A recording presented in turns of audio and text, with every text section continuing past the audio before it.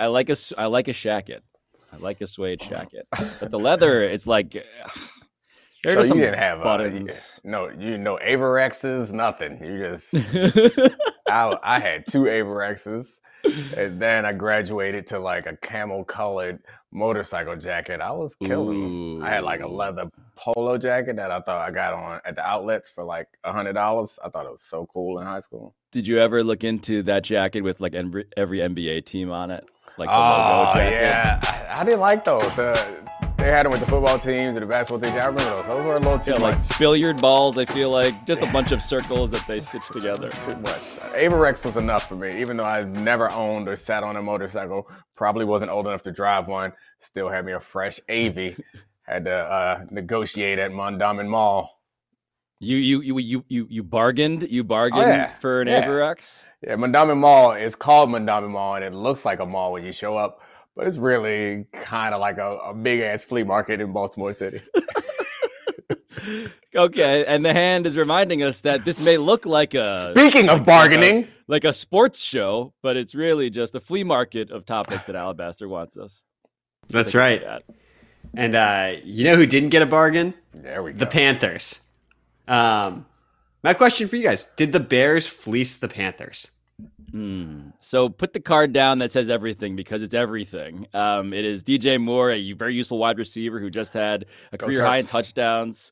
I suppose we'll allow that. The number 9 pick in this draft as well, the number 61 pick, the 2024 first rounder, the 2025 second rounder, which feels like about as good as you could have hoped for a team that may have been smoke screening that they were going to do something other than keep Justin Fields. Instead, they get all of this for their number 1 pick.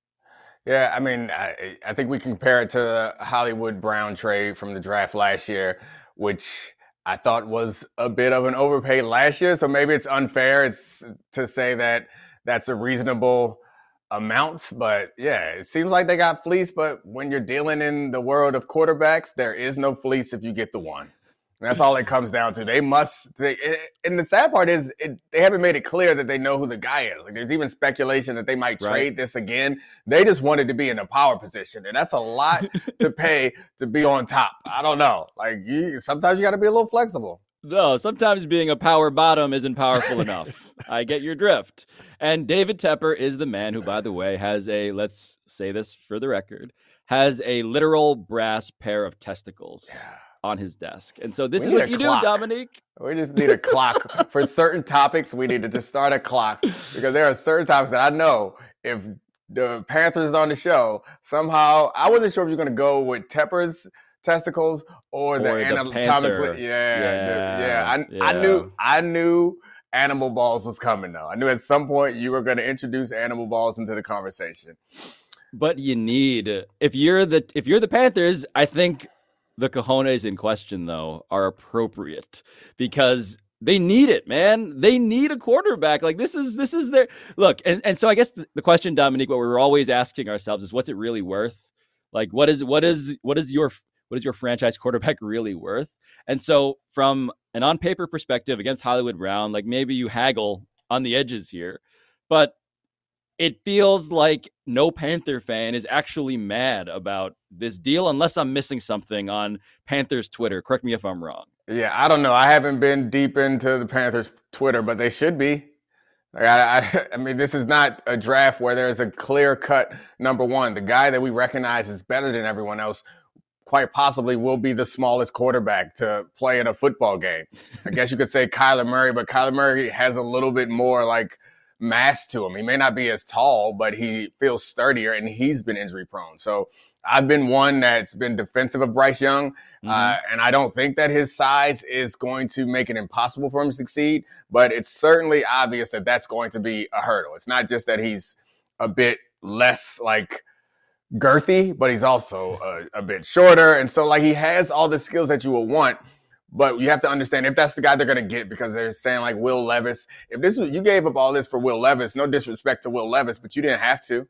Right. You didn't have to give up all this to get Will Levis. You could have been deeper in the draft to get to him. So we'll see. Yeah. CJ Stroud's another guy. And see, the thing is, Bryce Young is the one guy that's coming out this year that people point to and have a hard time finding a flaw in his play. The other guys, there are clear flaws in their play, and there's expectation and there's growth that you could hope for in these players. Like Bryce Young, it's like, nah, he's going to be good, but he's so small. And I guess I would understand it if we were looking at next year's draft, where you have Caleb Williams coming out, who and you're kind of boxing yourself out of that opportunity too. Yeah. By trading away the draft pick. So it's a lot that goes into these decisions. I'm never going to knock anybody for being aggressive. I like that.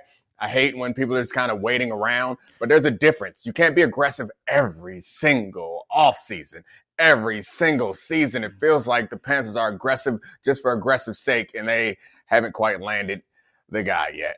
Yeah, aggression can also be a thin substitute for strategy. And they're running through all these options. They're playing the roulette of finding a quarterback. And obviously Sam Darnold was not going to be the answer.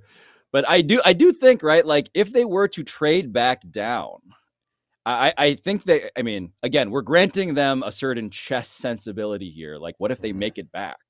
What if they take advantage of all the desperation on draft day and they make back some of what they gave up? In which case, total brilliance here. If you can get your quarterback that's not Bryce Young, maybe you get CJ Stroud and a bunch of other stuff, Alabaster, that you like. That seems like that's a damn good deal, let alone like an acceptable price you paid for a quarterback. So my question off of this is, if they're the ultra aggressive team that is willing to raise their risk profile to get a superstar, shouldn't we be reading into this that they're going to take Anthony Richardson? Oh, I thought you were going a different direction, but that's just as much fun. I thought if you were willing to give up that much, why not go get Lamar Jackson? But that's a whole nother ball of wax. But yeah, I guess Anthony Richardson, the tough thing is when you are a team like this that wants to be, it seems like they want to be good now. This is Anthony Richardson, at least from what I understand, Anthony Richardson is a couple-year project. He's a guy with all the tools, but doesn't really know how to play quarterback yet. And maybe he can step in and be effective right away, or maybe it's going to take some time. But one thing we know is we all point to Josh Allen and, I guess Jalen Hurts as guys who were athletic with a base and then grew into like greater players. The one thing we know about both of those guys is it took at least one really great wide receiver to join their team to make them reach their ceiling. You know what y'all sending away? That one really great wide receiver. And now you're going to look for them in free agency. There aren't any. They're not really true number ones available in free agency this year. And I guess maybe you can hope that you land one in the draft. So it just feels like there is a time for a bit more caution. And we're all going to look dumb if Bryce Young just shows up and is just an automatic difference maker, but it's so rare that that's the case. If there was a time that I would root for a team to be a little bit more cautious, it certainly would be right now with the Carolina Panthers.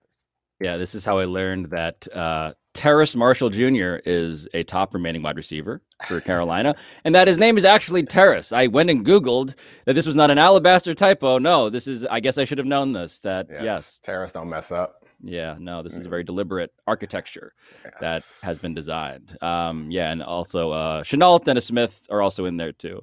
But point taken in terms of like, how do you help the new guy who is now carrying the weight of your whole franchise? What do you build around him architecture-wise? Not great to have Anthony Richardson in there without the guy who's going to help catch the ball to sell him as the new guy. I mean, it's the draft is always a bit of a gamble. But when you walk into a casino, there are some games that are better odds than others, and they seem like they just keep going for the slots. They just keep going for the slots. Like, we'll go for the blackjack table a little bit. The slots are an amazing baccarat. Baccarat. There's a so if you're baccaratting, you're like kind of, I think, James Bond cosplaying. If you're slot machining, I don't even know how to play that. I don't either. I don't even know how to begin to explain baccarat. Yeah. But if you're slot machining, it's like, ooh, which one has the TV show that I liked from childhood printed onto the machine? RoboCop. Sophisticated. The RoboCop, the Golden Girls slots. Oh, that seems like a real one. Thank you for being a friend as you walk out broke, having put a bunch of quarters in to Blanche. Incomplete jump pass. Incomplete jump pass. It's all right. Turnover, it happens. It's a story from my life. That's not a jump pass. Okay, we got a little more football. What does the Jalen Ramsey trade say about the Rams and the Dolphins? So we're talking about Jalen Ramsey. Once upon a time, a guy who would get more than a third rounder. Going for a third rounder, Dominique. This is your account. Yeah. I'm curious. What does it say to you?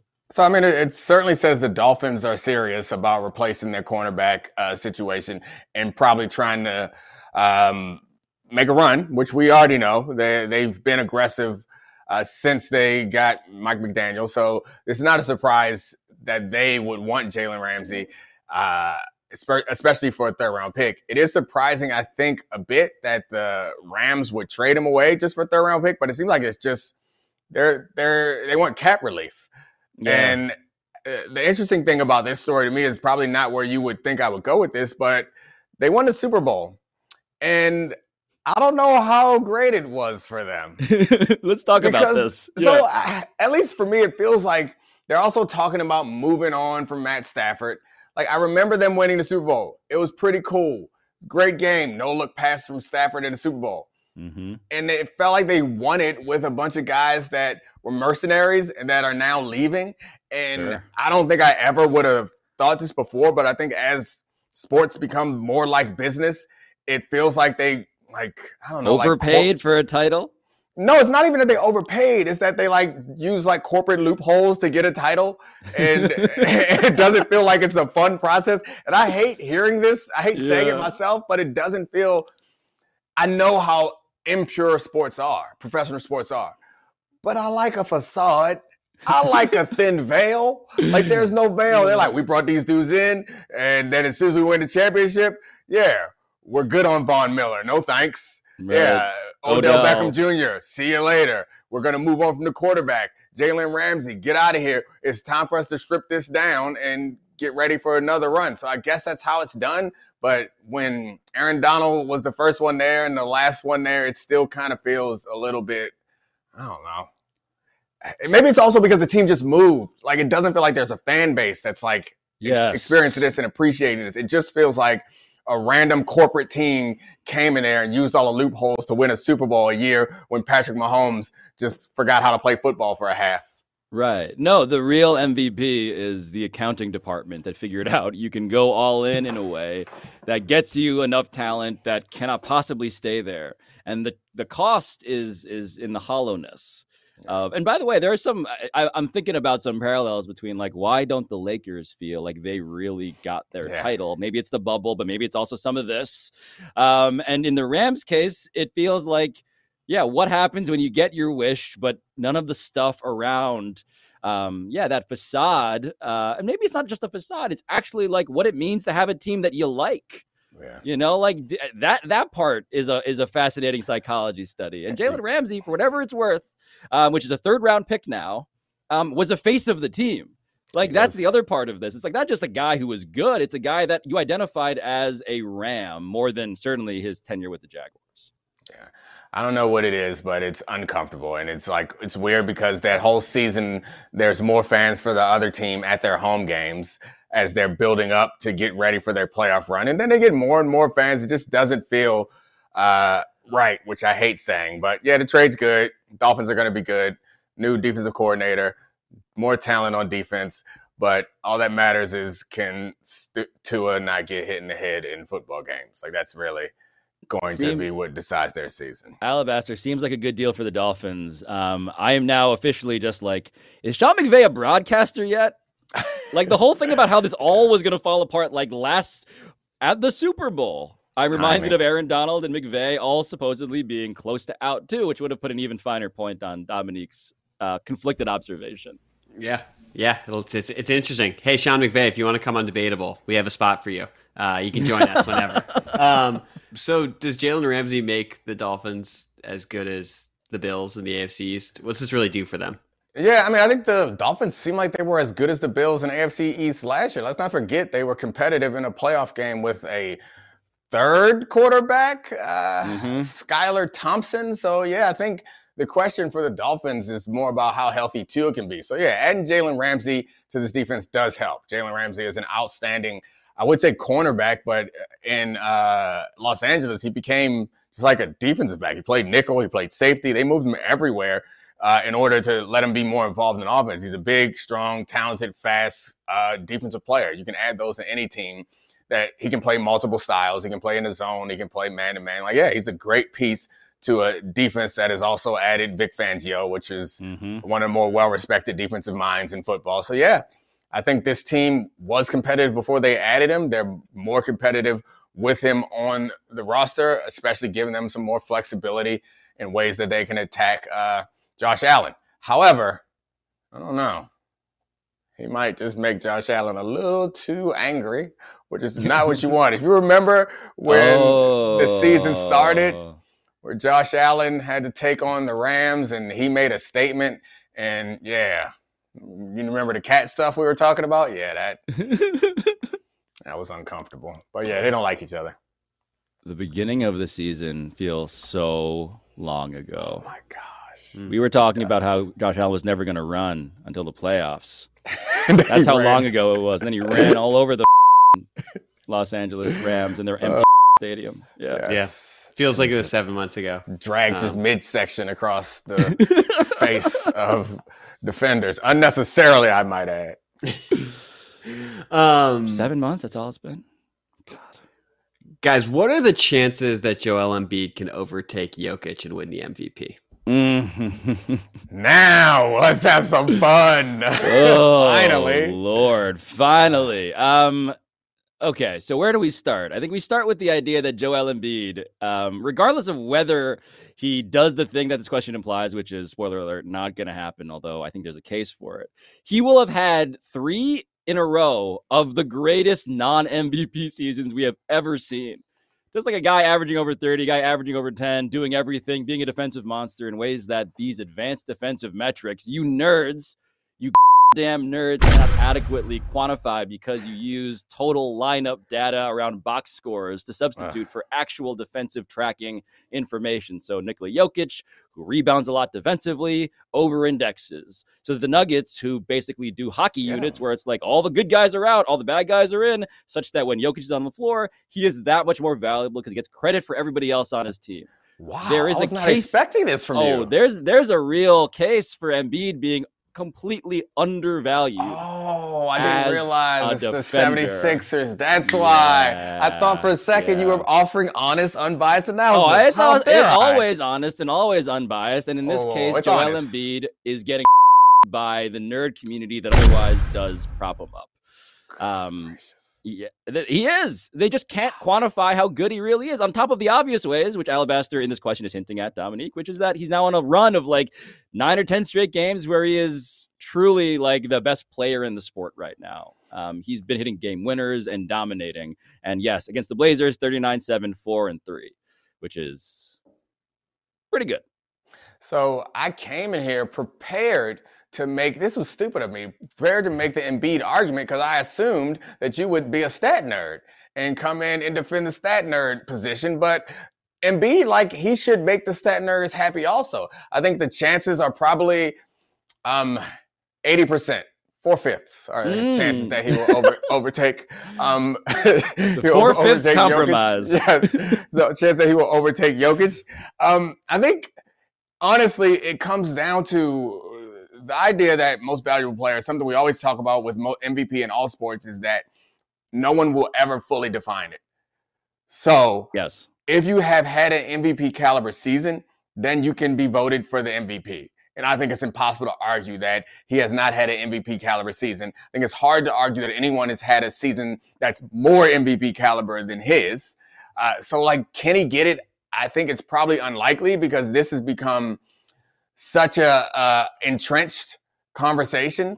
And because it took so much, I think, at the beginning of the year when Jokic started out fast, so many people had to defend the idea of him getting it for a third time that those people now are like entrenched. They can't come off it now.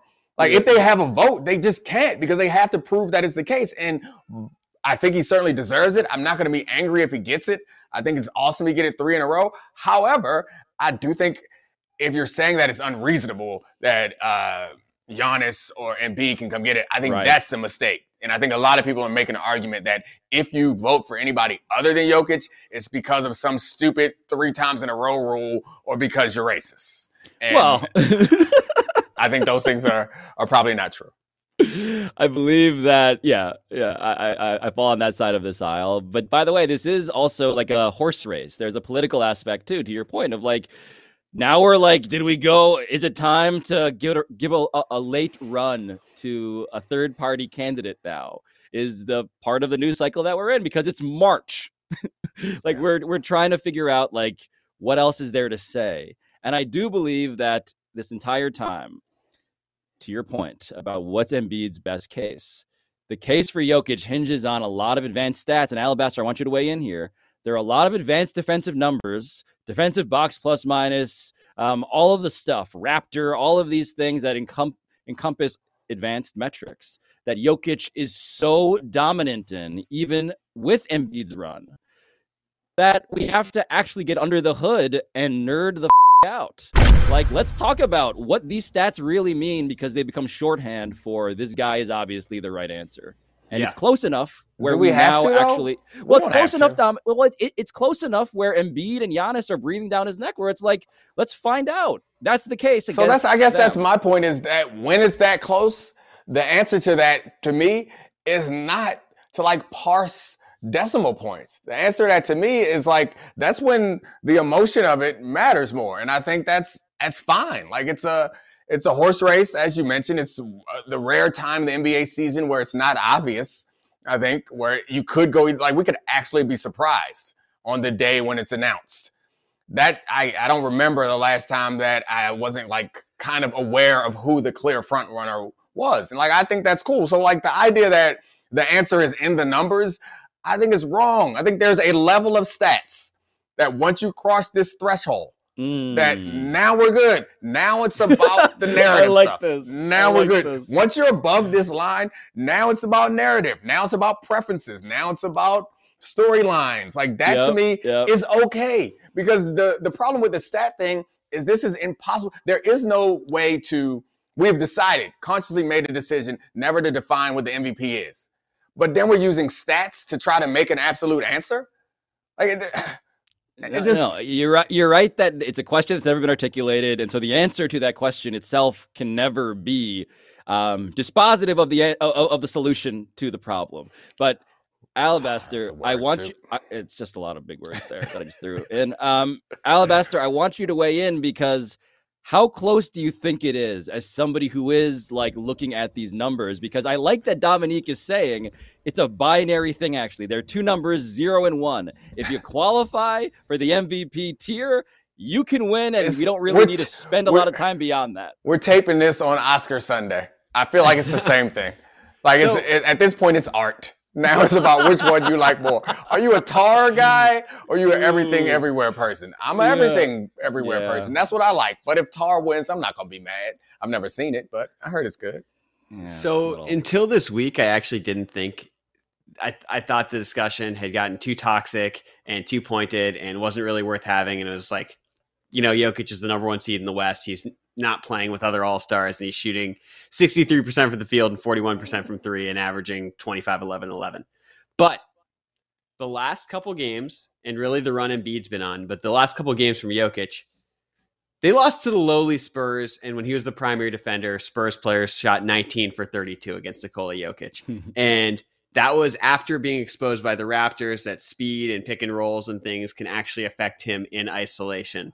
And to Pablo's point, we have about 18% of the season left. And if over those 18 games, Jokic performs worse than Embiid, which seems distinctly possible if that end of the floor becomes a problem, I can't believe I'm saying it. I think Embiid will have the stronger case, both impact-wise and the totality of the numbers are close enough that it should be Embiid at that point. But it's also, here's the other thing about why this is the horse race, though, is because if it happened in the opposite direction, right, it's like who's finishing better? Like there is the way it starts is so much less valuable than the way it finishes. And so for that reason, give me a solid 69% for old time's sake. Yeah, there it is. Oh, those serial killer numbers. Yeah. They're back. I love it, man. I agree. Underneath all of the takes about how many white people vote for this award and how many of them are racist, there's an actual there's an Academy Awards dynamic here. Yeah. Yeah. Nice, unracist institution. It shouldn't be forgotten. These are two of the great seasons of all time. That's really amazing. That's the thing about Embiid and why. Just give out two. Give out two. Let's do it. Co-MVP it, baby. Let's do it. Let's be post-racial. The Steve McNair, Peyton Manning split MVP year. Boom. It'd be great. La La Land it. No. The funniest thing about pointing out how racist this country actually is that we're having a race debate about two people, neither of which are from America. That's right. I love it. That is magnificent racism, guys. Good job. Keep it up. All right, next one. What are the chances that Steph Curry's performance against the Bucks gives you more faith in the Warriors? So the Bucks at 48-19 as of tape time are a pretty good mile marker for what happens to the rest of your season, how you survive them. And Steph Curry at 36, 6-4. And so if you're the type of person, Dominique, that has been saying on this show after trying to cycle through all sorts of different takes that the Warriors are good and the Warriors are probably going to make the NBA Finals, you feel great that they did this in overtime. All that matters is that Steph Curry almost killed somebody when he shot the ball from the tunnel. That's all that matters. There we go. There we go. Of course we got the tape. Oh man! Oh, I hadn't seen this. You hadn't seen this? No. He knocked the man's spectacles off and everything. That's rough. Oh my God. But yeah, Steph's good at basketball too. Surprise, guys. I don't know. I guess this is evidence of what everyone's already been saying is that Steph's really good and the Warriors know what they're doing. We can't explain why they're bad on the road in the regular season, but there's a chance. No one believes there's not a chance. No matter how Jordan Poole and Draymond Green feel about one another, they have a lot of talent. And I guess if Wiggins, the Wiggins situation is another kind of confusing thing to try to predict going forward. Mm-hmm. But yeah, they're really good. Steph's an all-time great player. So, and the West is weaker than it's been in a while. So could they get hot and pull off this run? I said no last year, and I was wrong. So I'm not going to do it again. So the fact that this happened at home is part of that larger conversation because Steph Curry scoring 11 in the final 2 minutes of regulation to force overtime, scoring 9 in OT to win the game. This is all stuff that they collectively do not do on the road. It's not like Steph is really good on the road and everyone else is bad. It's that they play to the reaction that Dominique just gave me, which is a giant, rude yawn. It wasn't a yawn. That was just a resetting of your oxygen levels. Exactly. We've been through this before, buddy. Sorry for misinterpreting. It's not rude. I was syncing up with you. But let me. The question that is actually most fascinating about the Warriors is why are they so damn terrible on the road? Why are they mirror images?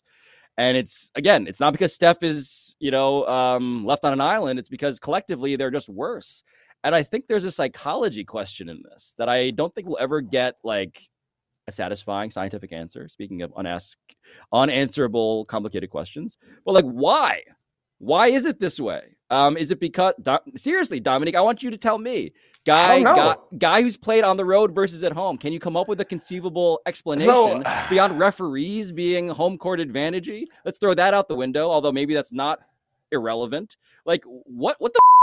I was trying to figure out what was ruder, to yawn or to act like you are delivering the most profound statement ever, which is ruder either way. I'm sorry, Pablo. And also I was thinking I should hit him with a fake yawn right now. And then it crossed my mind, faking a yawn, I can fake a sneeze, I can fake a cough, but I don't think I can fake a yawn. See, that doesn't look believable. There's no way to do a fake yawn. How is that possible? How is that possible? It's it seems like the easiest thing to fake, but you can't fake a yawn. Anyway, back to what I was saying. I played football, so road and home is very different than basketball. Because football, they treat you like children. So you have a curfew and you only have 8 road games. They're incredibly important, and all the like potential distractions are not. You weren't in a strip club carpeted in currency. Not with once. A camera filming you as you had a sad plate of chicken wings. Not once. Never did I dangle a tiny gun in a strip club on Instagram Live.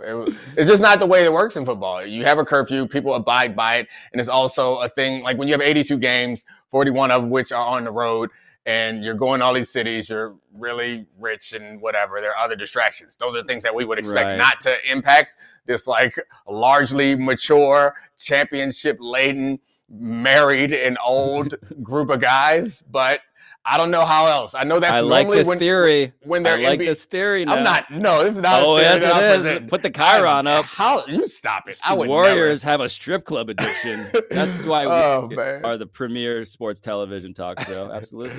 So I mean, I don't know how to explain it. No one knows how to explain it. They don't know how to explain it. I haven't heard anybody in basketball in or around the Warriors be able to present a realistic reason why they stink on the road and they're good at home. So we'll see. I know that I'm not betting against the Warriors going forward. My percentage is a big, how more faith? 0%. Big circle like a big open yawn mouth because there's not much that the Warriors can do outside of getting injured that would change the way I feel about the chances this team has. Yeah. I'm gonna go 0-0. So we're both yawning. It's a fake one. It's so obvious. Like, how do you do a? You gotta. It's almost like you do a fake snore. It's like, yeah.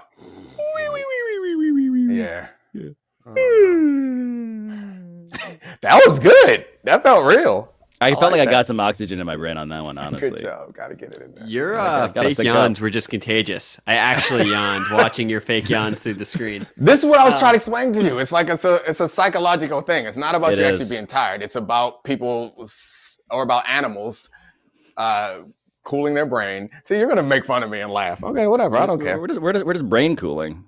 Yeah. You have to cool your brain. Got to. You do. Guys, we have video here. What are the chances that Tyreek Hill could still be an Olympic sprinter? Still. I assume everyone's seen this already, right? Yeah, I've seen it. I mean, the majority of the race it seemed like he was by himself. And it's good. It's good for everyone else that they were not even in the picture. Can't even make fun of him. Didn't even get to see him, really. I assumed that it was like he just showed up at a high school track meet and was just messing around. Like, I saw everyone talking about it, and then I understand this is like a seniors division, which isn't quite old enough. But then you look at Tyreek Hill's actual like time, and he's really fast, guys. Like, I know that to be the case, but I have enough respect for like when I go and play basketball at like the local gym or whatever, which I don't do, but you see someone who's really good, like you have an understanding. Yeah, you have an understanding that like he's really good for here. And I feel like that about like football players is like, yeah, I know some of them are fast as but I would not put them out there on the track and try to run with track people. Tyreek Hill can actually run with track people. Like, not just track people, the top of the top. Like he messed around and dedicate himself and get a medal. Well, hold on. But this is where I want to parse what the track community has been also saying, which is that that's not our best. And that a 6'7" in the 60, Alabaster, correct me if I'm wrong, is like not even in the top 200 of times. So it is, two things are true. I mean, this is where Dominique, like I thought I was going to have the take where I would be the guy who was talking about how this is, of course, this is actually more impressive than the video suggests, because the video is super impressive. And also, like, yeah, we can watch it again. But also, let's look at all those guys that he's running against. It's like I don't see a burner amongst them. The point, I guess, my point is like it's let's use the binary scale too, right? Wow. If you ever are in a video like that, you get to call yourself one of the fastest people in the world. If you produce a video that looks like that, you're a 1.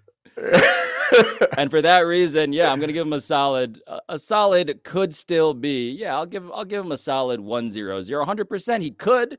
Why not? I'm gonna agree with you. I don't know. I mean, I guess there requires some level of training, but Sure. I think he has the foundation to be able to compete. Like, I mean, he could be on a relay team. He don't got to be the anchor. Dominic, I've seen one 60-meter dash video in my life, and it's that one. All I can answer is 100%. Yeah, I'm with you. Double up That's at all 100%. I'm going on. That's all I'm going on. I know there are statistics to the contrary, but like, I don't know. That seemed really impressive to me. I never, and this surprises people, I think, is like once I retired, there was only one time where I was like, I wish I was still playing. And it was before the Super Bowl in New York when it just like everything got all worked up. And it was just like right before the games all started. I was like, man, I really want to be out there. But more than wishing I was playing, the feeling that I have, and it's not often, but it surprises me also, is like grateful that I'm not playing. And I have that just about every time I see Tyreek Hill run. When I see him run, I'm like, sorry for you guys. I'm glad I ain't got to be out there. Sheesh, what's up? Do you guys want to see the impact that Tyreek Hill is already having on the track and field community? Please. Sure. Oh, yeah, I saw this one. Oh. Got him. Oh, God. That's the worst. That is the worst. Yo. How old are these kids? It helps inform how harsh I'm going to be in my analysis of their diversity of body types. But I'm like, what is going on in this race? Yeah, why are you in the same category? This is weird. Think about like kids, and you have one daughter who I don't know if she's in sports yet, but she's very young. Oh yeah, but she's learning. You'll come to learn this, and maybe it's just in the boy sports, but I noticed it more in the boy sports. The like demonstrations of like arrogance and celebrations, widespread, rampant.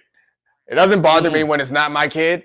When it's my kid, it's annoying, but everyone else loves it. When it's other people's kids, I love it, and it doesn't bother me. But it's shocking the level of like how many silencers I see done from kids who are like a kid who just traveled and then like hit a layup is out there giving them to LeBron. It's like, hey, It's fun. Entertain the crowd, kids. I'm not going to complain. Also get good, though. I was going to say, like, it is the thing of all of these parents clearly hating, though, one kid more than others. That one kid who does it. Yeah. But the thing is, Tommy, it's always the kid Marshawn Lynch crotch grabbing.